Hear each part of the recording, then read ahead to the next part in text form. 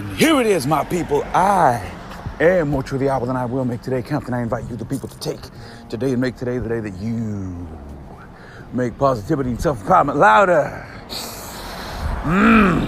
It is good to be alive on this Saturday, baby.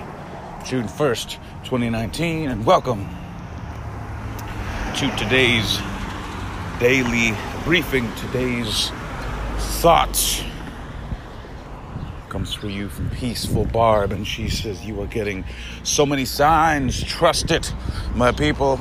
Today's daily briefing is being created here in San Diego, California. It was scary. It was, I admit it. And as I made the jump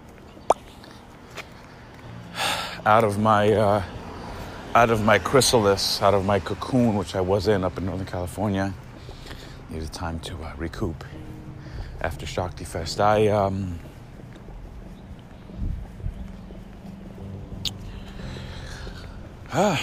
was a little anxious, admittedly, a little scared, a little of a lot of things.